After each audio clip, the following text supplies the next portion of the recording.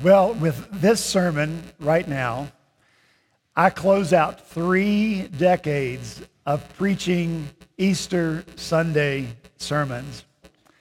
And someday, I pray that I will get one right. And I mean that honestly. Honestly, I mean that. That is not fake humility. That's not some ploy to work up your sympathy toward me or to say, now, Craig, don't talk that way about yourself. You're not that bad. No, listen. This is not about me. It's not about me getting it right. This is about Christ. Today is about getting Christ right. That's the point. The glory of the resurrected Christ is of such greatness and grandeur. The glory of the resurrected Christ is of such peerless preeminence. The glory of the resurrected Christ is of such monumental majesty, and an entire string of other words that I could use to describe that glory. But it's so great that I feel completely inadequate to capture it, to fully understand it, and then to communicate it to you.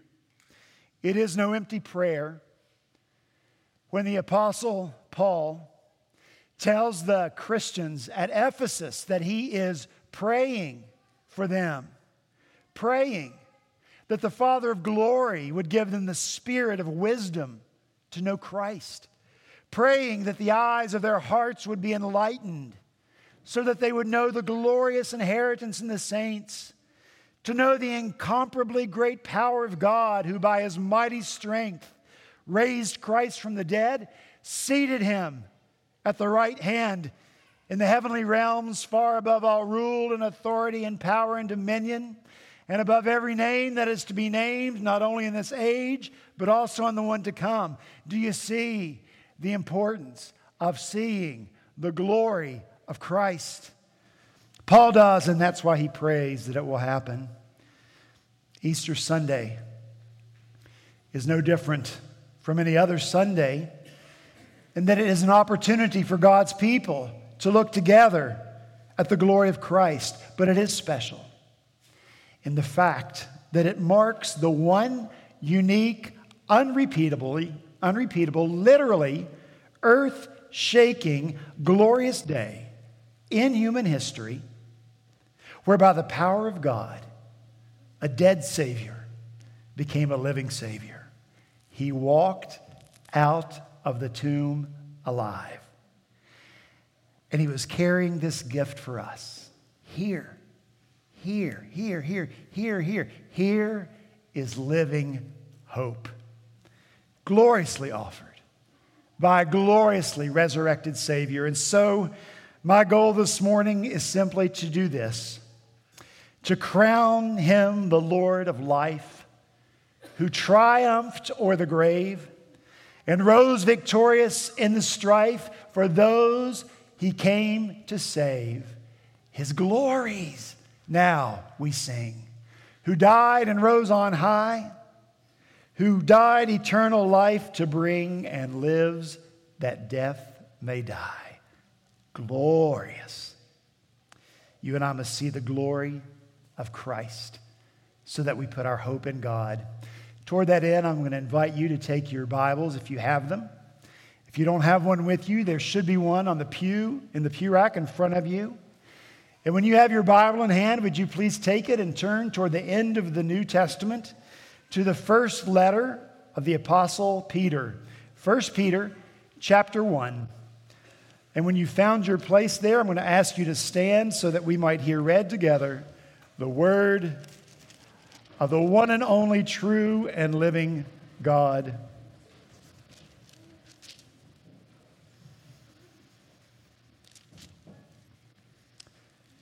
This is the word of the Lord. Therefore, preparing your minds for action and being sober-minded, set your hope fully on the grace that will be brought to you at the revelation of Jesus Christ.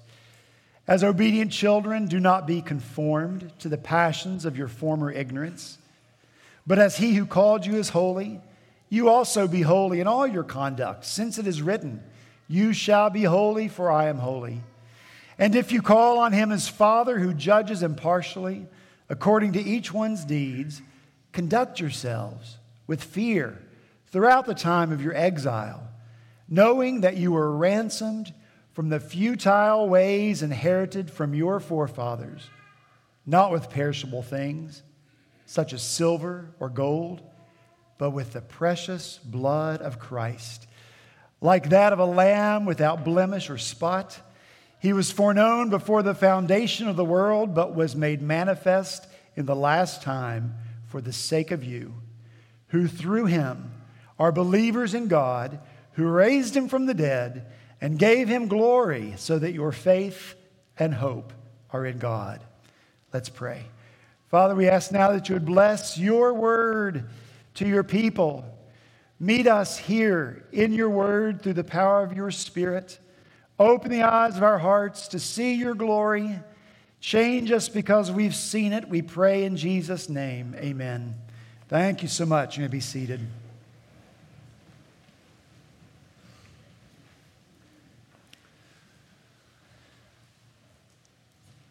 The glory of Christ is most compellingly seen in the resurrection of Christ. And the most compelling evidence for me about the truth of the resurrection of Jesus Christ, it's not the arguments that the apologists set forth to defend it. Logically, going through the evidence of why the resurrection really could have happened. Carefully debunking all those theories that Jesus did not actually die on the cross because the possibility of the resurrection is so troubling to them, they find it easier just to say that Jesus never really died in the first place. Now listen, these arguments are good. These defenses are important.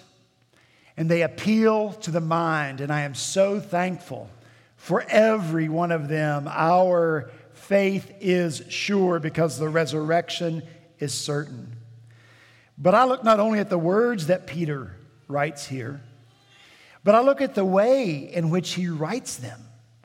Because the way in which he writes them exposes not only his mind, but also his heart. And that's what's compelling to me. Peter and the Apostle John are often linked together in Scripture. We read over and over, Peter and John, Peter and John. Well, John wrote this in the first chapter of his gospel. And the Word became flesh and dwelt among us. And we, Peter and John and James and all the rest, we have seen his glory. Glory as of the only Son from the Father, full of grace and truth. And so when Peter picks up his pen to write these verses, it's the glory of Christ that flows from them. Here's what I mean. Would you look again in verse 18? Peter writes there, you were ransomed. You were ransomed. We're going to talk more about that a little later. Then he continues in verse 19, and he writes that ransom was with the precious blood of Christ. Now, Peter could have stopped there. You were ransomed with the precious blood of Christ, period. And that would have been enough. It's all we need. It would have been enough, especially if Peter was focused just on us, because this is the most important truth for us. It's the one truth that sets us on our own road to glory. Listen to what Jesus prayed to his Father in the upper room. Father, the glory you gave me, I have given to them. There's glory for us. But for these ones, like Peter, who have seen the glory of Christ, they can't leave the focus on themselves. And so Peter, this glory seer, this glory receiver, begins to soar just at the mention of the name of Jesus. And so he continues in verse 19. Christ, a lamb without spot or blemish. He's our great high priest who became a sacrifice for us. Glory. Christ, foreknown before the foundation of the world. He is eternal, and he has an eternal plan. Glory. Christ, manifest in these last times. He became incarnate. Glory. Christ, manifest for your sakes. Here is his mercy and his love and his compassion. Glory. Christ, through him, you are believers. He's reconciled us to God. Glory. Christ, raised from the dead by God. Glory. Christ, given glory by God as he took his seat at the right hand of God, the Father Almighty. Glory. These people to whom Peter writes, they've not seen Jesus, but Peter has. And Peter knows that seeing the glory of Jesus is not limited to seeing Jesus with your physical eyes. Clearly, just from these verses, the glory of Christ has not diminished in Peter's eyes in light of the fact that he hasn't seen his friend physically for 30 years. No, the glory of Christ has only increased now in this old man, Peter, because the eyes of his heart are open to see it. Up in verse 8, Peter writes, though you have not seen him, you love him. Though you do not now see him, you believe in him and rejoice with joy that is inexpressible and filled with glory, obtaining the outcome of your faith, the salvation of your souls. And so, yes, Peter's heart soars at the thought of the glory of Christ. And he wants others to see it. Why? Because God gave glory to Jesus for a very specific reason. Look in verse 20 and 21. Christ was foreknown before the foundation of the world, but was made manifest in the last times for the sake of you, who through him are believers in God, who raised him from the dead and gave him glory, so that your faith and hope are in God. So that your faith and your hope are in God. This is why God gave such glory to Jesus. Because when we see the glory of Jesus, we will know that yes, there is a God. And we will put our faith and we will put our hope in him. Nothing else, listen, nothing else in this world should be the rightful object of your faith or your hope except the triune God, Father, Son, and Holy Spirit.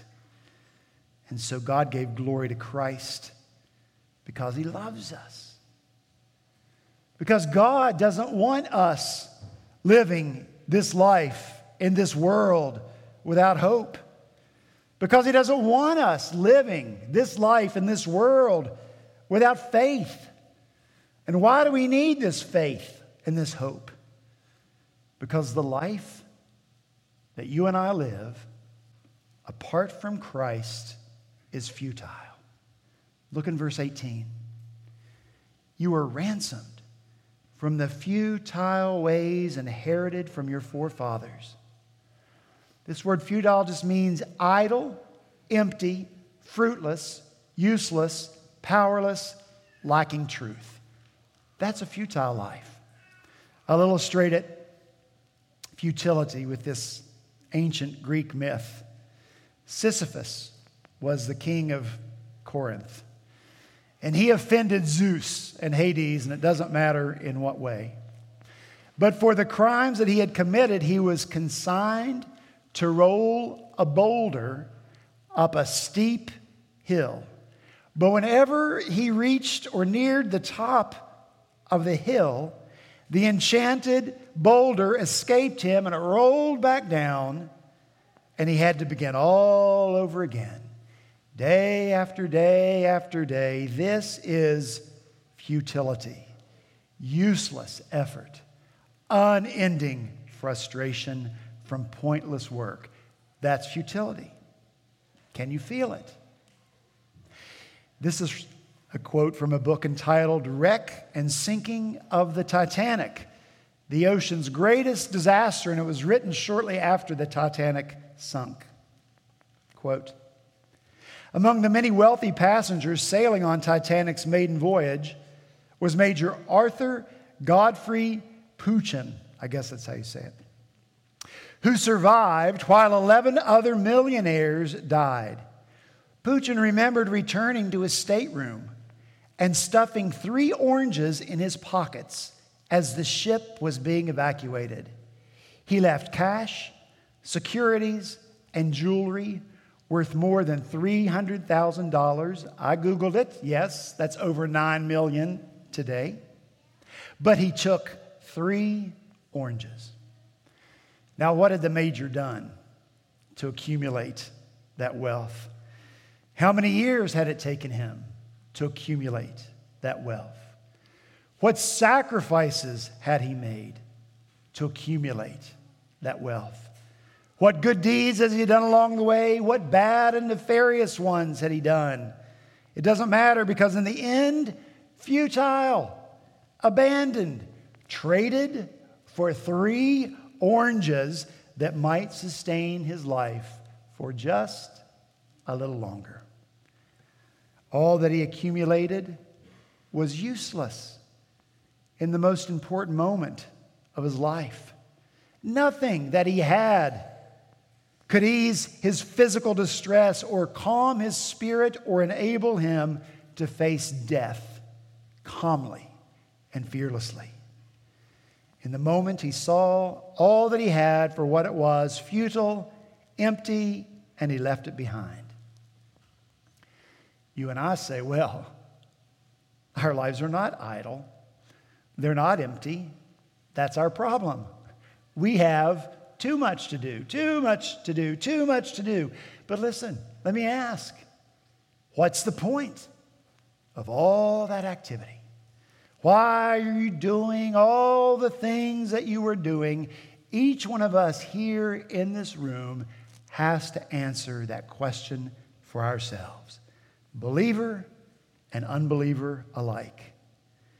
If Christ is at the center of all of your life, if Christ is at the center of that work that you have to continue to do, that family that you have to continue to keep, the recreations that you continue to do, if in all of that you are seeking to fulfill the chief purpose for which you have been created, which is to glorify God and enjoy Him forever, and please don't miss that. Please don't miss that. Glorifying God is not boring. Glorifying God brings us such joy. But if you're doing that in your life, there's richness and depth. If you're not doing that, futility. God told the people in the days of the prophet Haggai, people who were busy, building bigger and bigger houses for themselves, busy, accumulating more stuff for themselves instead of building the house of the Lord, bringing glory to God. And so God said this to them, you looked for much, and behold, it came to little. And when you brought it home, I blew it away. Whew. Just like that. Why? Declares the Lord of hosts. Because of my house that lies in ruins, while each of you busies himself with his own house, which ended up being futile. Futile means simply to lead to no thing fulfilling or satisfying, to lead to no good end or no good purpose. Life lived apart from Christ is futile. Now, as offensive as that may sound to a culture like ours, where any way you choose to live is accepted and affirmed as good and meaningful for you, where nothing is canceled, except, of course, the truth of God in the Word of God that tells us how to live lives that work well to live lives consistent with the way that He has wired us when He created us in His very own image. And as much as church growth experts would say to me, Craig, this is not a day on which to say such things when visitors are present. Forget it. I've got to say that the people who heard this letter read would not have taken offense because they knew that what Peter had written was true. They had experienced the futility of life without Christ. They knew the emptiness of life without Christ. Even when they had everything they thought they wanted futile. They knew their life before Christ and they knew their life after Christ, and they would make no argument against what Peter had said. They would not have defended that old way of life, and they would have not wanted to go back to it. Why? Because they had seen the glory of the resurrected Christ. You are free. You are free to choose to live any way you want to live. You are free to choose to defend futility. You are free to choose to call it by a cultural name. And I can't keep up with all the labels in our culture these days. They're always changing. But the truth is, it's still futile. John Stott writes this. Easter says, you can put truth in a grave, but it won't stay there. You can nail truth to a cross, wrap it in winding sheets, and shut it up in a tomb, but it will rise. The truth is, Christ has better for you than a futile life. And herein lies His glory. In what He has done for you and for me on the cross. In His mighty work on the cross, Christ shines. He's splendid. He's radiant. And that's what glory means. Glory means brightness and splendor and radiance. It's why actors have latched on to the word star, is it not? Because on the stage or on the screen, they shine and they hope to receive glory for it. That cheapens true glory. The glory of Christ is seen in what He has done on our behalf. What has He done? Look again in verse 18. He has ransomed us from futile ways.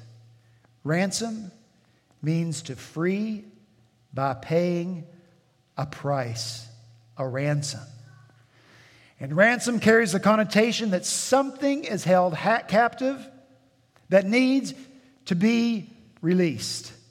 Every ransom note that's ever been written has demanded a price, money or some sort of payment before the hostage is let go.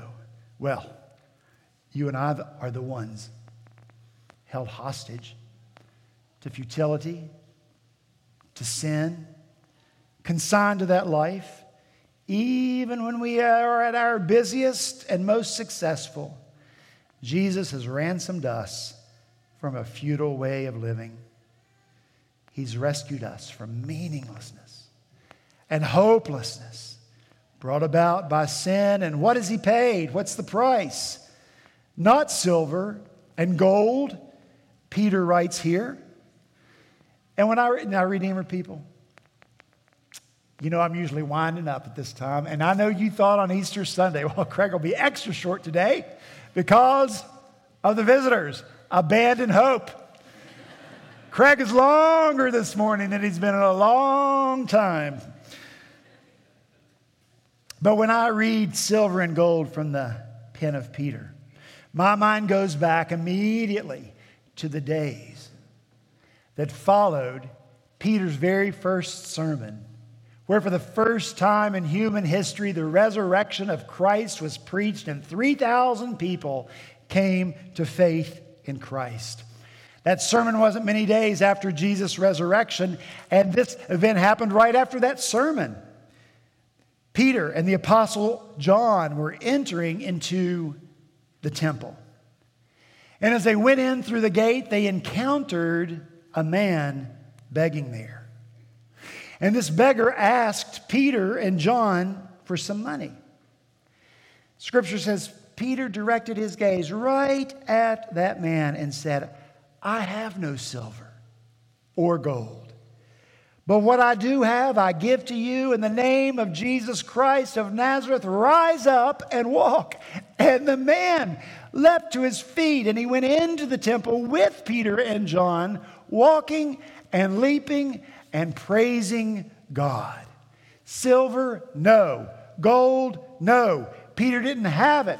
Peter didn't need it because he had seen the glory of the resurrected Christ, and that's all he needed. I wonder what would have happened if Peter had not really been looking for the glory of Christ in that moment.